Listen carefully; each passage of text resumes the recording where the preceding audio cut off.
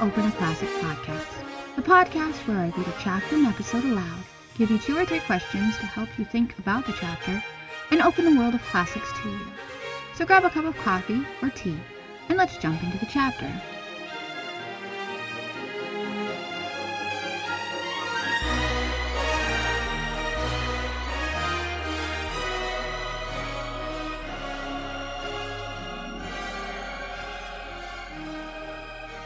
Chapter 8. Try a Drop of Water. Perhaps the best thing for the princess would have been to fall in love. But how a princess who had no gravity could fall into anything is a difficulty. Perhaps the difficulty. As for her own feelings on the subject, she did not even know that there was such a beehive of honey and stings to be fallen into. But now I come to mention another curious fact about her. The palace was built on the shores of the loveliest lake in the world, and the princess loved this lake more than father or mother.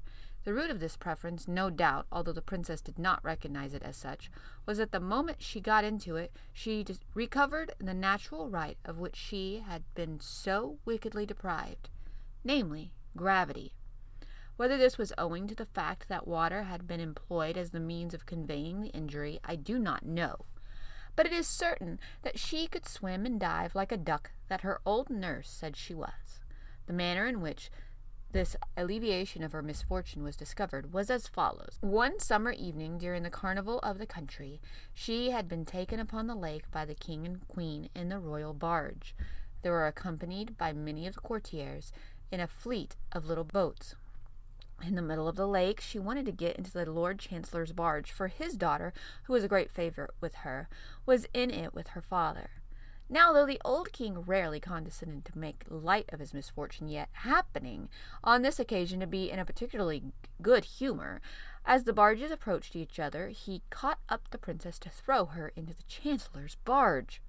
He lost his balance, however, and dropping into the bottom of the barge, lost his hold of his daughter, not, however, before imparting to her the downward tendency of his own person, though in a somewhat different direction, for as the king fell into the boat, she fell into the water. With a burst of delighted laughter, she disappeared in the lake. A cry of horror ascended from the boats. They had never seen the princess go down before. Half the men were under water in a moment, but they had all, one after another, come up to the surface again for breath, when tinkle, tinkle, babble, and gush came the princess's laugh over the water from far away. There she was, swimming like a swan, nor would she come out for king or queen, chancellor or daughter. She was perfectly obstinate. But at the same time she seemed more sedate than usual. Perhaps that was because a great pleasure spoils laughing. At all events, after this, the passion of her life was to get into the water, and she was always the better behaved, and the more beautiful the more she had of it. Summer and winter, it was quite the same, only she could not stay so long in the water when they had to break the ice to let her in. Any day, from morning till evening in summer, she might be descried, a streak of white in the blue water, lying as still as the shadow of a cloud, or shooting along like a dolphin, disappearing, and coming up again far off, just where one did not expect her. She would have been in the lake of a night, too, if she could have had her way, for the balcony of her window overhung a deep pool in it, and through a shallow, reedy passage she could have swum out into the wide, wet water, and no one would have been any the wiser.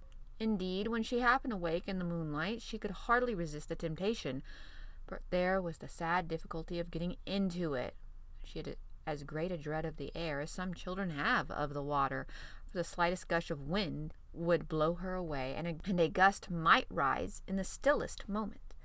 And if she gave herself a push toward the water and just failed of reaching it, her situation would be dreadfully awkward, irrespective of the wind, for at best there she would have remained, suspended in her nightgown, until she was seen and angled for by someone from the window. Oh, if I had my gravity, thought she, contemplating the water, I would flash off this balcony like a long white sea-bird headlong into the darling wetness. Hi-ho! This was the only consideration that made her wish to be like other people. Another reason for her being fond of the water was that in it alone she enjoyed any freedom. She could not walk out without a cortege, consisting in part of a troop of light horse, for fear of the liberties with which the wind might take with her, and the king grew more apprehensive with increasing years, till at last he would not allow her to walk abroad at all without some 20 silken cords fastened to many parts of her dress, and held by 20 noblemen. Of course, horseback was out of the question, but she bade good-bye to all the ceremony when she got into the water. And so remarkable were its effect upon her, especially in restoring her for the time to the ordinary human gravity, that humdrum and copycat agreed in recommending the king to bury her alive for 3 years, in the hope that, as the water did her so much good, the earth would do her more yet. But the king had some vulgar prejudices against this experiment, and would not give his consent. Foiled in this, they yet agreed in another recommendation, which, seeing that one imported his opinions from China and the other from Tibet, was very remarkable indeed. They argued that, if water of external origin and application could be so efficacious, water from a deeper source might work a perfect cure. In short, that if the poor afflicted princess could by any means be made to cry, she might recover her lost gravity. But how was this to be brought about? Therein lay all the difficulty. To meet with such philosophers were not wise enough. To make the princess cry was as impossible as to make her weigh. They sent for a professional beggar, commanded him to prepare his most touching oracle of woe, helped him out of the court charade box to whatever he wanted for dressing up, and promised great rewards in the event of his success. But it was all in vain. She listened to the mendicant artist's story, and gazed at his marvelous make-up till she could contain herself no longer, and went into the most undignified contortions for relief, shrieking, positively screeching with laughter. When she had a little recovered herself, she ordained her attendants to drive him away, and not give him a single copper, whereupon his look of mortified discomfiture wrought her punishment and his revenge, for it sent her into violent hysterics, from which she was with difficulty recovered. But so anxious was the king that the suggestion should have a fair trial, that he put himself in a rage one day, and rushed up into her room, gave her an awful whipping. Yet not a tear would flow. She looked grave, and her laughing sounded uncommonly like screaming. That was all.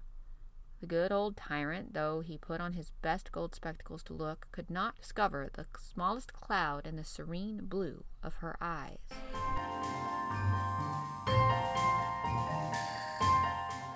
Mostly opened questions to consider while reading.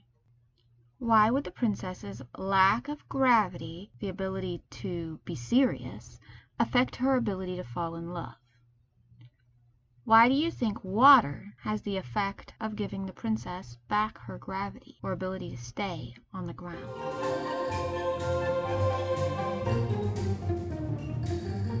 Thank you for listening to today's chapter. If you would like to discuss the questions, check out the Crack Open a Classic podcast Instagram page and comment on the chapter's post. Check back tomorrow for the next chapter in this adventure.